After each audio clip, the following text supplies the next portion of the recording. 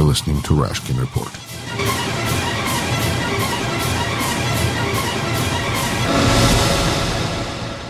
Вы слушаете Rashkin Report, за микрофоном Юрий Рашкин. Рад приветствовать обратно на программу. Слава Рабинович. Слава, привет. Приветствую, Юра. Ну что ж, ситуация начинает разворачиваться все быстрее и ужасней. Как ощущения? Вообще никакого удивления, никакого. Вот 3 года назад я сказал, что при движении России по пути фашизации, агрессии, диктатуры и так далее, российская экономика рухнет. А вот сегодня или вчера в одной радиопередаче с участием такого человека, как Марат Гельман, вот Марат говорит, ну вот при таком движении, как сегодня, если никто не выйдет в защиту Серебренникова, реально объявив бойкот и забастовку среди театральных работников, то в России не будет искусства. Ну вот как бы 3 года прошло, и наконец мы услышали от деятелей искусства все то, что я раньше говорил про экономику. И это приводит, конечно, всех нас в такое воспоминание знаменитой речи пастора Мартина Немеллера, которую он произнес 71 год назад, когда он сказал, когда они пришли с социалистами, я молчал, я не был социалистом. Когда они пришли за профсоюзными активистами, я молчал, я не был членом профсоюза. Когда они пришли за евреями, я молчал, я не был евреем. Когда они пришли за мной, уже некому было заступиться за меня.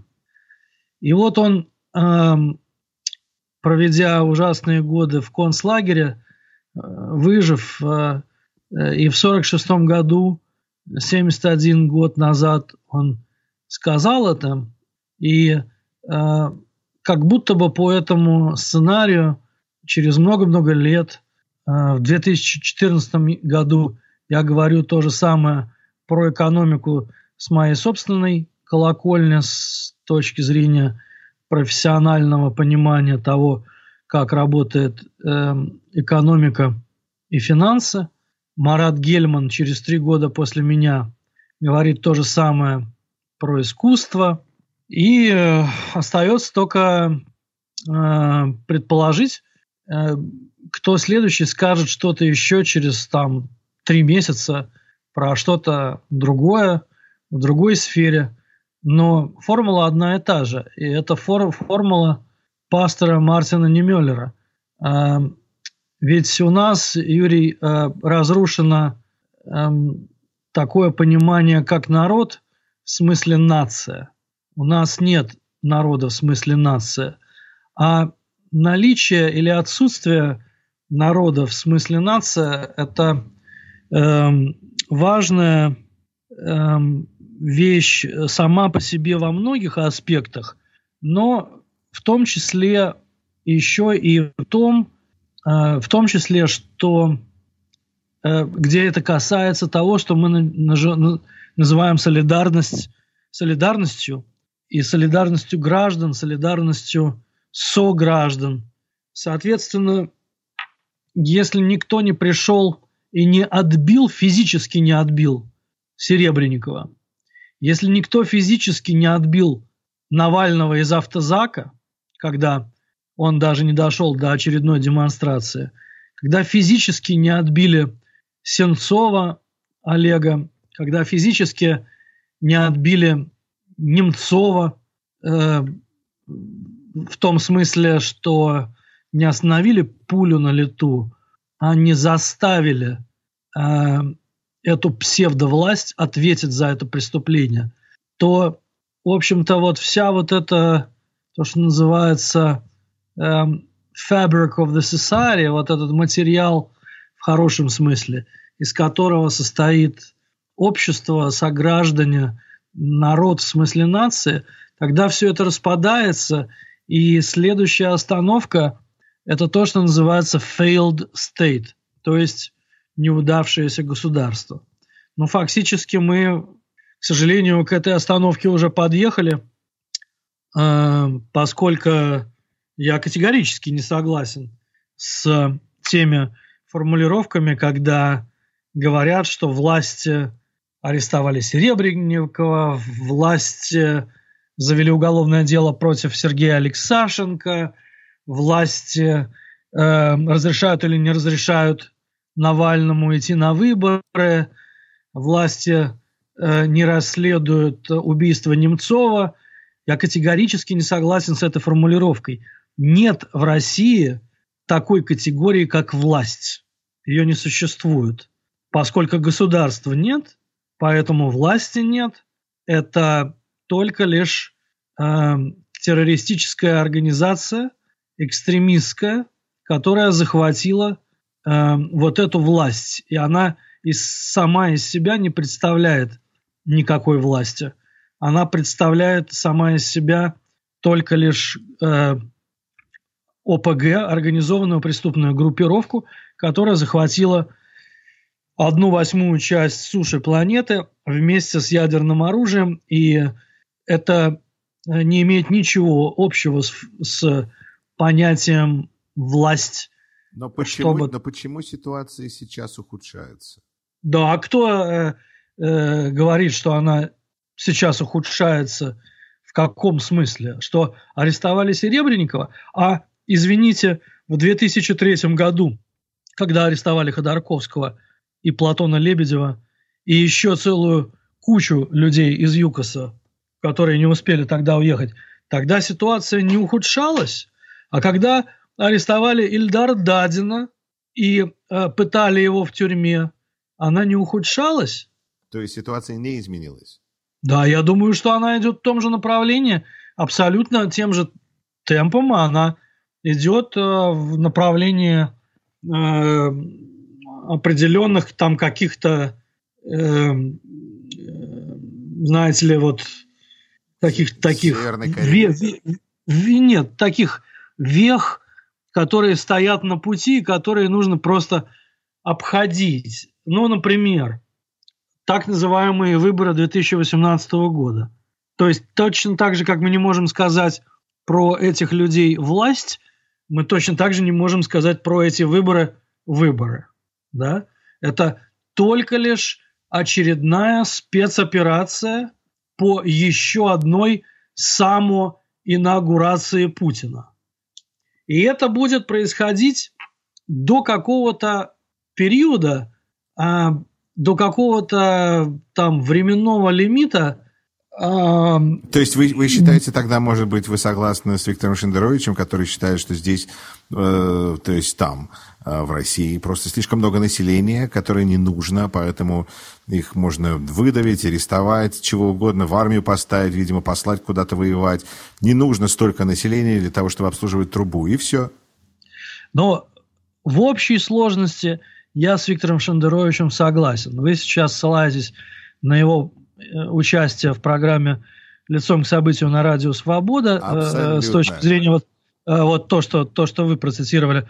Сегодня он был в программе «Особое мнение» на «Эхо Москвы» с еще дополнительными мыслями. Я с Шендеровичем вообще всегда на 99% согласен. И в данном случае, вот, если выбрать эти две передачи, последние на радио «Свобода» и «Эхо Москвы» за последние 2-3 дня, то я с ним согласен во всем, кроме одного. Он продолжает иногда называть этих людей властью. Конечно же, сам по себе, не подразумевая того, что они власть. Ну, а как их называют? Группировка «Озеро»? Нам нужно просто всем сказать, себе и друг другу, что мы не признаем эту так называемую власть, потому что это не власть. Мы не признаем их. Мы не признаем Думу 7-го созыва, мы не признаем Думу 6-го созыва. Все, что произошло, то есть понимаете, мы можем спорить о легитимности или нелегитимности режима из 2000 года, из 96 года, из 91 или 93 года, но с чисто практических и более приближенных к реальности позиций мы абсолютно точно ни в коем случае не можем, не должны и не можем признавать легитимными Государственную Думу как 6-го созыва, так и 7-го созыва, а также абсолютно все, что в этой Думе происходило, включая все законопроекты, которые становились законами, начиная с 2011 года, начиная с того момента, когда при помощи массовых фальсификаций была избрана нелегальная, нелегитимная Дума в 2011 году, и потом была избрана новая Дума в 2016. Мы не должны признавать эту Думу этих созывов. И, собственно говоря, если вы обратитесь, например, с этим вопросом к Михаилу Касьянову и партии Парнас, то они вам скажут, что они не признают Думу. И эти выборы не признают. И мы точно так же не должны признавать Путина в качестве президента Российской Федерации. Потому что он вообще не имел никакого права занимать эту должность более, чем его второй срок, заканчивавшийся в 2008 году. 2 срока подряд означает не более 2 сроков подряд равно конституционный максимум. На этом полномочия любого человека в качестве президента заканчиваются, не более 2 сроков подряд. Это еще более строгое условие, нежели не более 2 сроков без подряд. Потому что не более 2 сроков означает не более 2 каких-либо сроков. Не более 2 сроков подряд означает не более 2 сроков подряд. Все, это конституционный максимум. Я уже не говорю о тех фальсификациях, которые были на так называемых выборах президента в марте 2012 года, когда и он таки участвовал нелегально, нелегитимно в этих выборах, которые все равно были сфальсифицированы. Соответственно, и Виктору Шендеровичу, и вам, Юрий, и себе, и всем другим, я говорю, не нужно называть их властью. Мы не признаем их власть. Она нелегальна, нелегитимна, противозаконна, антиконституционна, преступна. Мы не должны называть их властью. Я напомню слушателям, что вы слушаете «Рашкин Репорт». За микрофоном Юрий Рашкин, мой гость сегодня Слава Рабинович. И вы можете найти все предыдущие разговоры и записи на Ютубе, на канале «Рашкин Репорт». Также не забудьте подписаться на подкаст «Рашкин Репорт» на любой платформе, которая у вас есть.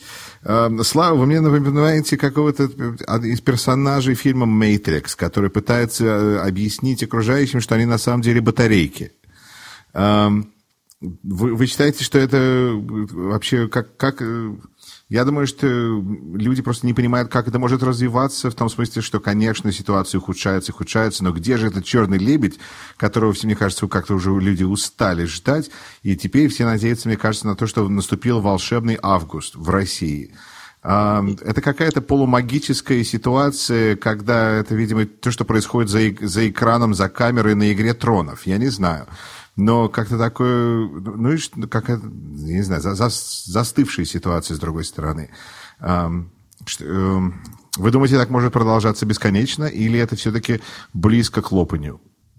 Да я вообще никогда не говорил, что это может продолжаться бесконечно. Наоборот, я говорил, что этого всего есть конечная история, будет конец. Но с точки зрения августа я не верю в какие-то там специальные календарные даты, цифры или месяцы, но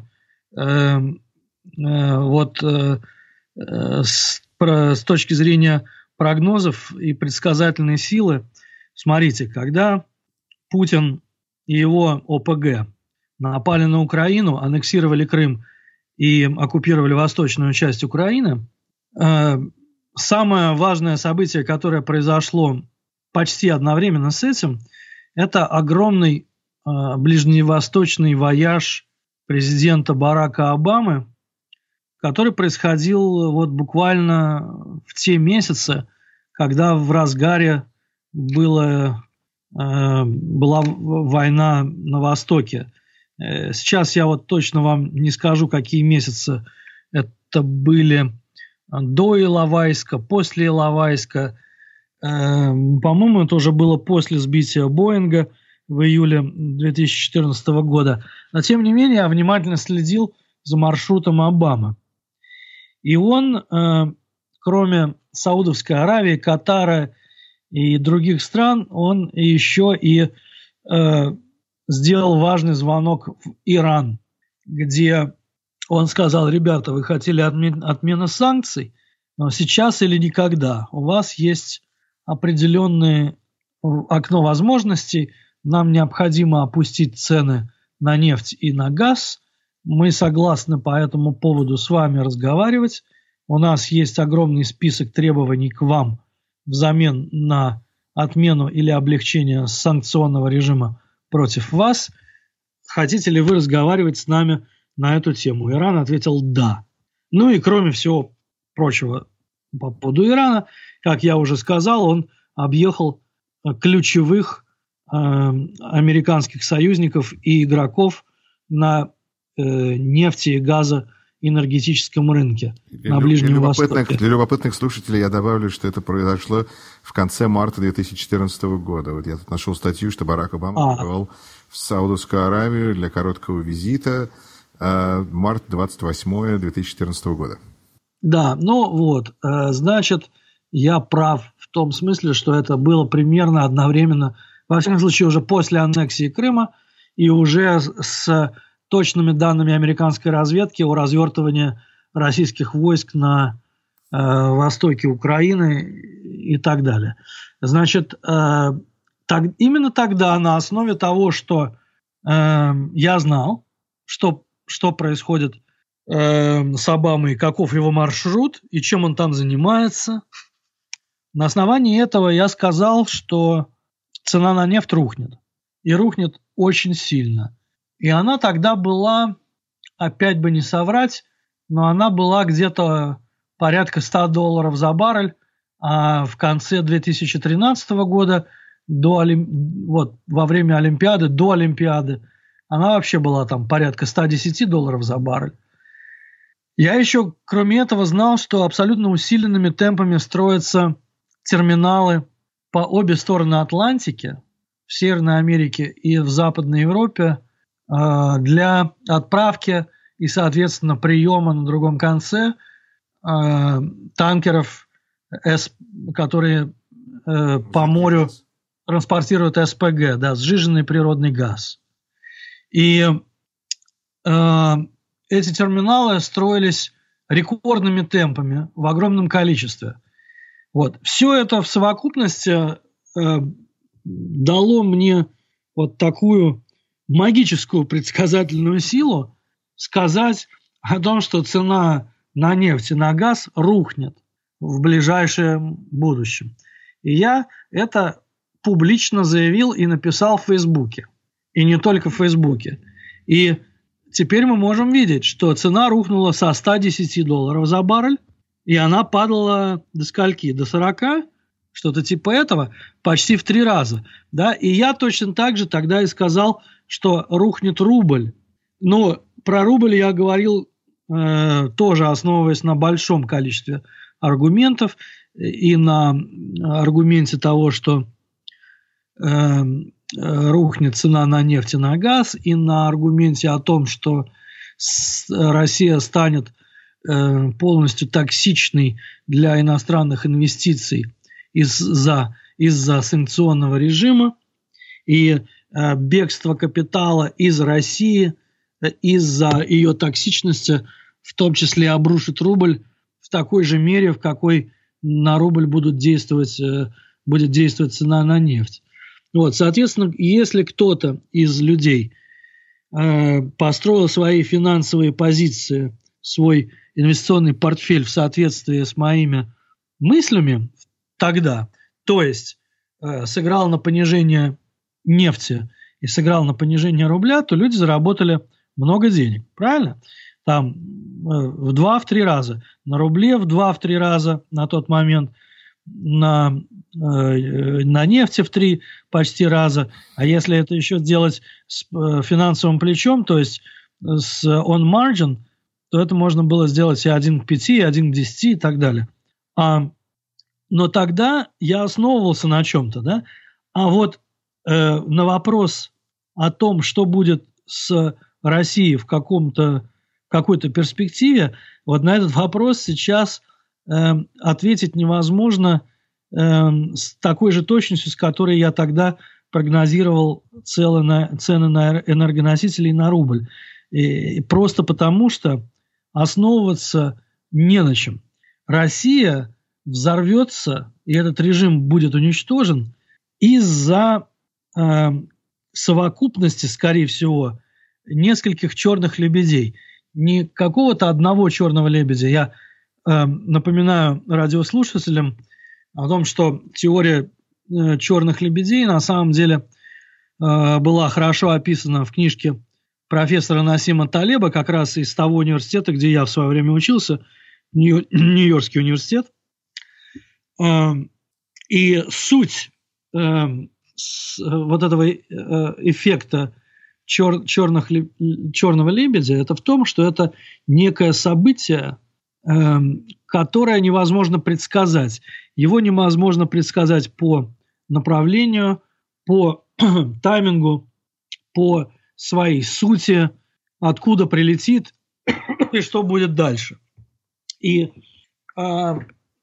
я думаю, что режим рухнет по совокупности нескольких таких черных лебедей, точно так же, как это произошло в 1991 году, как это произошло в 1917 году, как это произошло там частично, может быть, в 1905 или в 1914.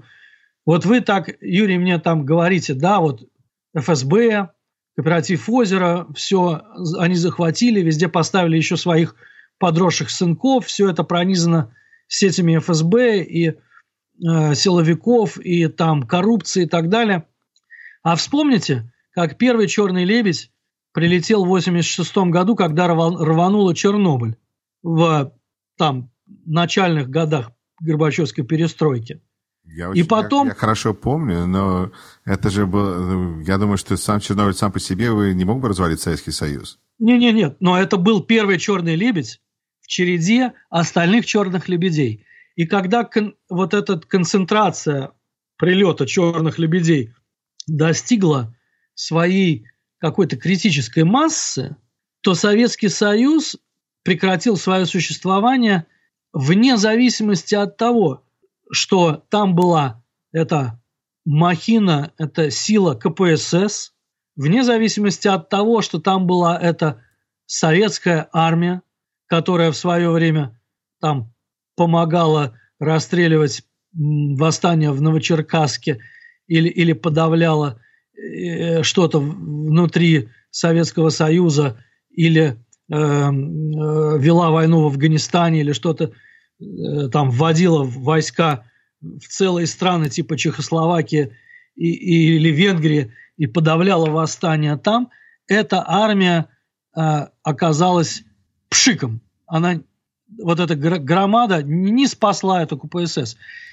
При этом ничего не произошло с КГБ.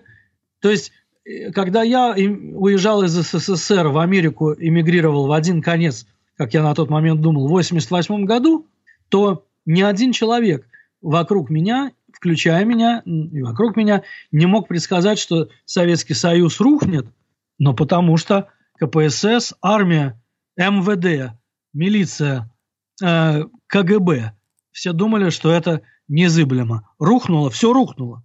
Все рухнуло. И, как правильно сказал сегодня Шендерович, кто из КГБшников пришел защищать снос памятника Дзержинскому на Лубянской площади тогда? Кто? Там был хоть один защитник этого памятника, особенно из рядов КГБ? Никого там не было. Вот, поэтому режим точно рухнет. И он рухнет из-за совокупности каких-то черных лебедей. Но я уже говорил, я повторю еще раз, для тех, кто не очень быстро усваивает то, что я говорю, или, возможно, никогда не слышал. Предсказательная способность по поводу черных лебедей, она стремится к нулю, потому что черный лебедь или множественные черные лебеди – это как раз-таки и есть события, которые невозможно предсказать ни по таймингу, ни по вектору, ни по направлению, ни по сути. Они так и называются, потому что они непредсказуемые. А знаете, почему на самом деле Россия зависит от черных лебедей? И вообще существование всей России теперь зависит от черных лебедей. В отличие от других нормальных стран, которые, во всяком случае, существование самих стран не зависит от этих черных лебедей. Может быть, зависят какие-то краткосрочные и даже, может быть, среднесрочные последствия, такие как 2008-2009, там глобальный экономический кризис, 11 сентября. И 11 сентября, и какие-то другие события, но от них не зависят судьбы целых стран, народов, государств и так далее. Потому что там есть механизмы, институциональные, государственные политические механизмы, которые не могут быть уничтожены ни одним черным лебедем, ни какой-то совокупностью этих черных лебедей. Хотя другие страны могут очень пострадать в процессе этого. Да, но вы правы, в России нет честных выборов, и, соответственно, остаются только на лебедей можно надеяться. Да, совокупность лебедей уничтожит этот режим. Мы не знаем, когда и как это будет. А причина того, что мы не знаем в точности с точки зрения прогноза, просто потому что Путин и его ОПГ уничтожили те механизмы, которые только лишь зарождались или нарождались в нашем развивающейся стране, в развивающемся государстве с развивающейся экономикой. Путин и его ОПГ уничтожили. Они уничтожили 5 вещей. Слава. Они уничтожили... Да, прошу. Они уничтожили 3 ветви власти. Они не только уничтожили их независимость друг от друга. О независимости я не говорю. Это само по себе понятно, что они уничтожили независимость. Они просто сами ветви власти уничтожили. Уничтожили судебную власть, у нас нет судов и судебной системы. Они уничтожили представительскую власть, они уничтожили парламент, они уничтожили президентскую власть, у нас нет института президента. Это 3 фактора. Есть еще 2. Уничтожен институт свободных, честных, справедливых и демократических выборов и уничтожен институт сменяемости власти. Вот поскольку уничтожены эти 5 главных институтов, 3 института власти и 2 института с выборами и со сменяемостью власти, то вы можете просто сказать привет любым предсказательным попыткам понять, что будет в стране. Но это, конечно, кроме того кошмара, через который страна пройдет, это, конечно же, в первую очередь понятно инвесторам, которые не могут прогнозировать ничего.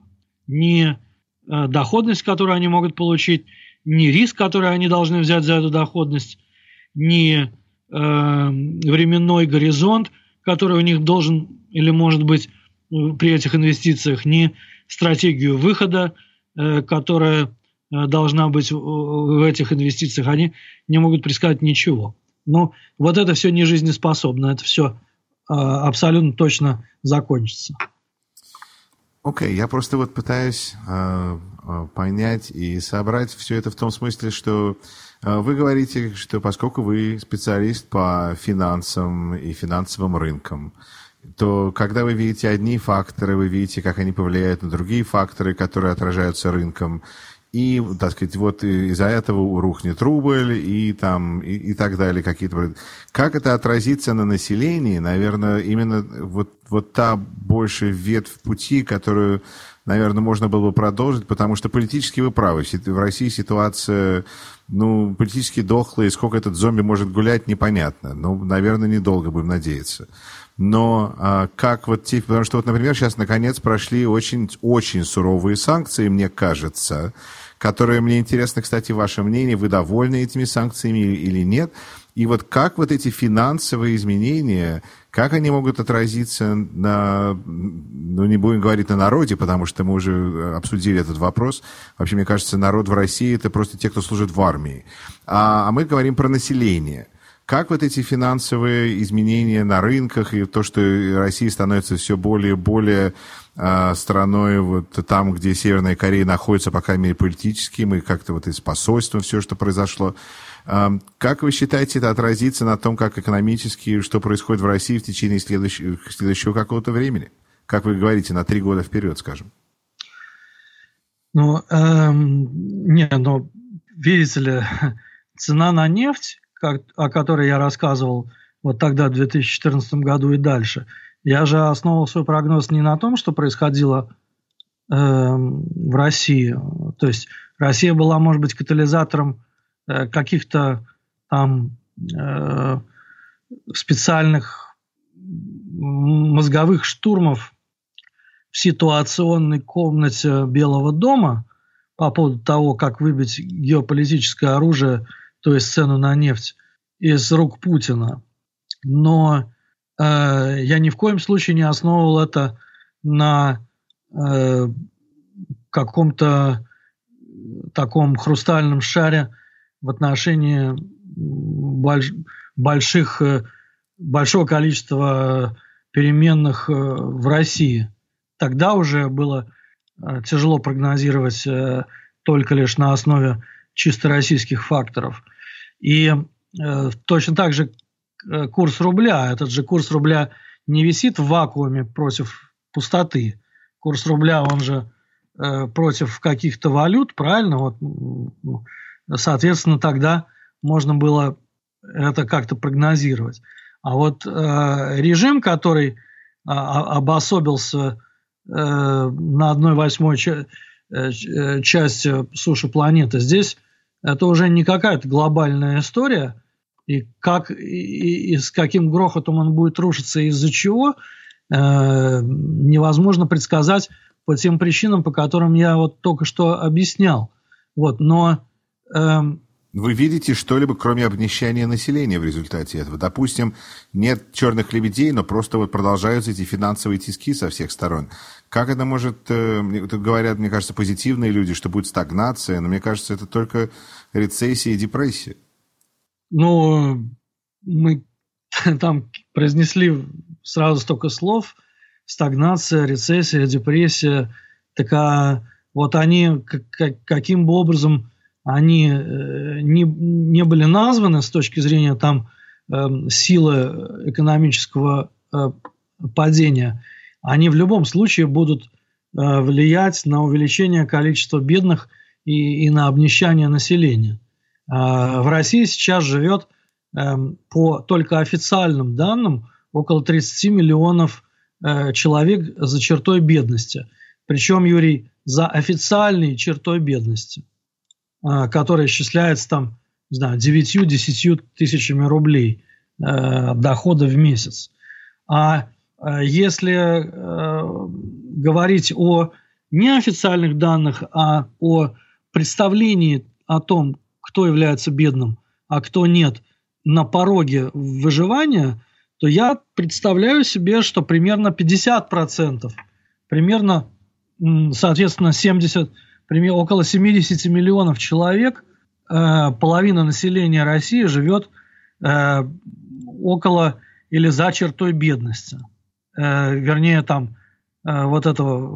порога выживаемости.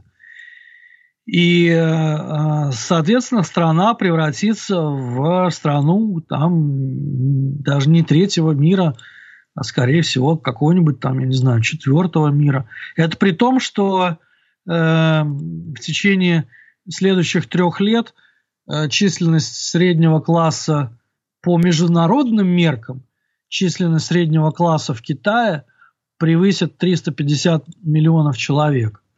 Но люди как говорят там в интернете, да, никогда хорошо не жили и не надо. Сами не жили и внукам не дадим. Вот этот вопрос, сами не жили и внукам не дадим, он долговечен. Знаете, у меня есть большое количество друзей, у которых есть дети того возраста, которые ходят в школу или даже уже школу заканчивают, или только что закончили школу. И вы знаете, какое-то количество из этих людей в это лето не сидели на дачах или где-то еще, а работали волонтерами в штабах Навального. И мне их родители, мои друзья, присылают по имейлу фотографии их детей вместе с другими детьми там в какой-то компании из 10 или из 20 человек, где они стоят в футболках «Навальный 2018». Я сейчас вообще на самом деле совершенно не агитирую за Навального, я просто говорю о том поколенческом феномене, где эти подрастающие взрослые, пока что еще, может быть, не совсем взрослые, они полностью отвергают это заявление «никогда не жили хорошо и не надо» или «никогда не жили хорошо и внукам не дадим». Они это отвергают. И я думаю, что один из черных лебедей прилетит точно оттуда, от этих ребят. Ну что ж, будем надеяться. Слава Рабинович, как всегда, большое спасибо за участие в программе и до следующей связи. Спасибо большое, Юрий. You're listening to Rashkin Report.